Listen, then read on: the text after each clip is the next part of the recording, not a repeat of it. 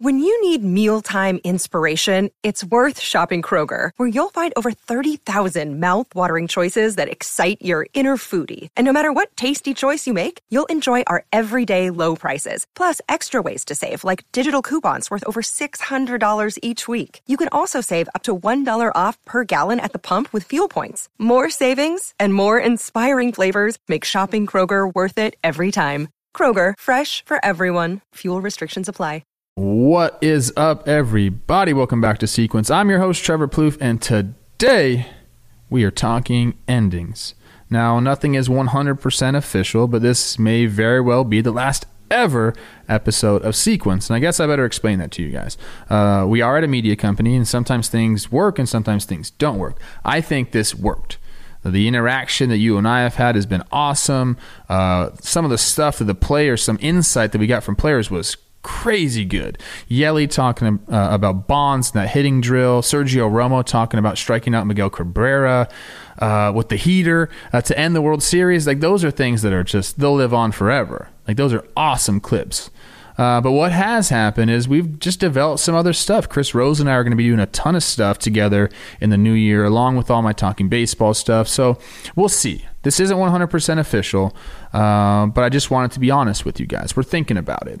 And if this is going to be the last ever Sequence episode, there's only one at-bat that I want to do. It's by far and away my favorite at-bat of my career. So yes, it involves me, but it's bigger than that, and I think you're going to see why. So for the last time, I want you to check this ad out, okay? Then after that, I'll break things down frame by frame like we always do, okay? So thank you for everything, and I'll catch you on the flip side.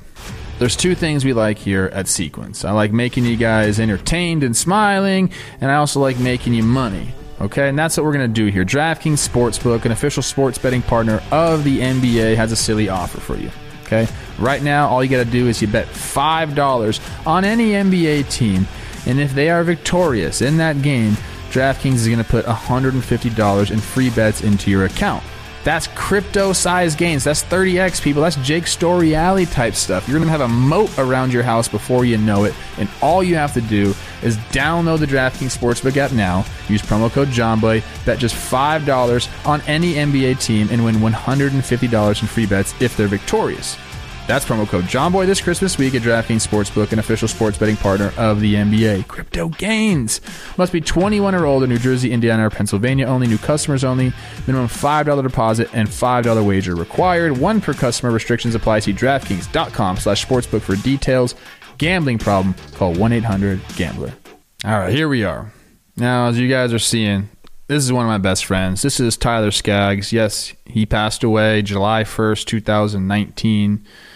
I believe. I try to block that out, man. That was a tough day for me. So now you see what I was talking about. This at-bat we're about to go over. It's my third at-bat against him. This was 2017. Ty is just an all-timer. I've talked about him so much on our shows, but I guess here I better explain things. We worked out together. I saw Tyler basically fresh out of high school come and get in our workout group in the off seasons. And I saw him grow up and become just like an excellent man. He was a husband. I'm sure he would have been a father, but just a great person. One of the guys who you just wanted to be around at all times. And we spent a lot of time together, and I'm very happy to have that time, even though it was short-lived. I mean, as you guys see, I got the Skaggs thing. That's a memorial card from his funeral right above my head here, and it's there every single time I record because I want to remember him. I also have a picture straight ahead here of him. This is my guy, and it's a very sad story. Go ahead and read about it and tell your kids and tell everyone. I mean, this is an opioid story, and the negative effects, obviously, of those. So here we are, and it's going to be a little emotional. I have no plans for this. I didn't even really write anything. I just said, let's do this video and see what happens. So here we go. Okay, yes, look, I was 0 for 2 off him already, and I knew this was probably going to be his last inning. Bottom of the 6th here. We've already scored 4 runs, and I was like, I got to get one off this guy because I have to. I'm like the older brother here. I got to win this battle. 1 for 3 I'll take. So I remember going into this at bat being like, I got to get this one. A little scouting report on Ty. A tall lefty, throws low to mid nines, but his pitch is the curveball. One of the better curveballs in the game when he was pitching. Just a big 12-6er with a ton of spin. Just hard to pick up. Hard to, when you face a curveball like his, you don't know where it's going to end up. Some spin a little less and they get on you, and then some spin a ton and they seem like they're never going to get to you. And that's Tyler in a nutshell. So I guess let's start this video up and we'll go from here. And I do want to say I was not a good hitter for the A's at the beginning of the season. And this is like first series, I believe. And here's my crouch down stance. And what I was trying to do, I was trying to go back to like 2012, Trev, where I was hitting a bunch of homers. I'd just been released by the Twins in the offseason, and then the A's signed me. I was trying anything. I wanted to get back to being a good player. And kind of said, let's go back. I had a ton of success this way. So you can see I'm crouched down a little more. KD's on second base, and here we go. First pitch. My guy's he's a little amped up. He's probably this is what's happening right now. He's probably trying to K me. He's like, I got this guy already. I think I grounded out to third, and then somewhere else. I got to look that up, but it wasn't pretty my first two at bats. So first one way up top, only throwing 90.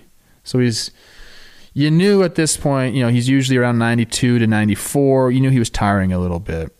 83 pitches. There it is. Ground out, line out. Sorry about it.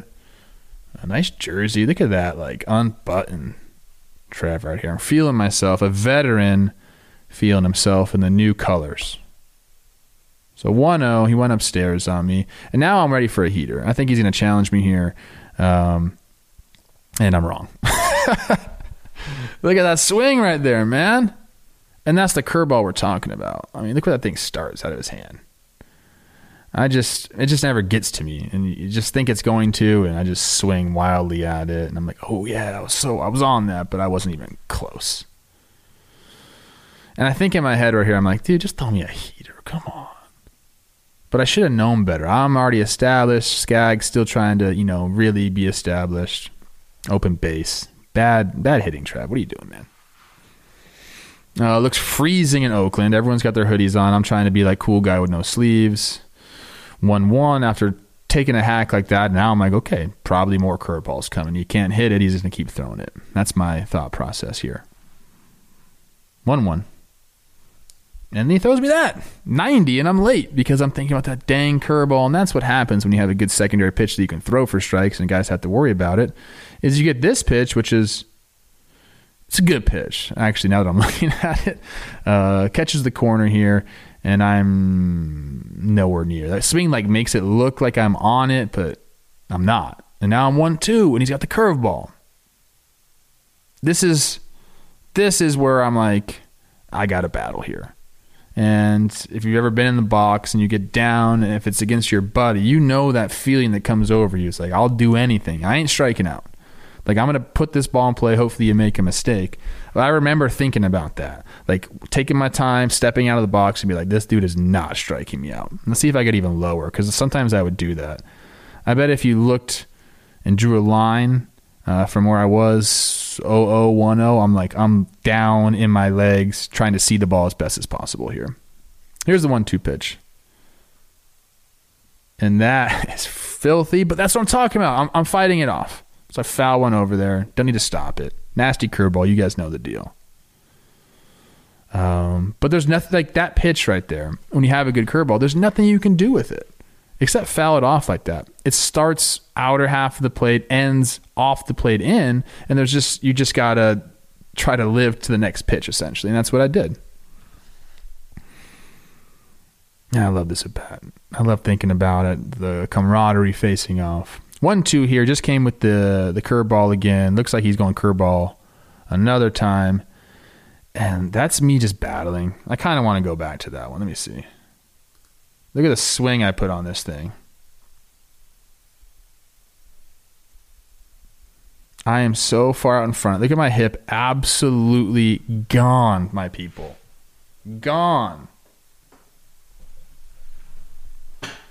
My hip is completely gone right here. Sorry, I had to fix my chair there. But, again, Make that contact, baby. And thank goodness Yunel Escobar, number 0, he played for a long time, picks it up in foul territory. So I'm still battling. It's still 1-2.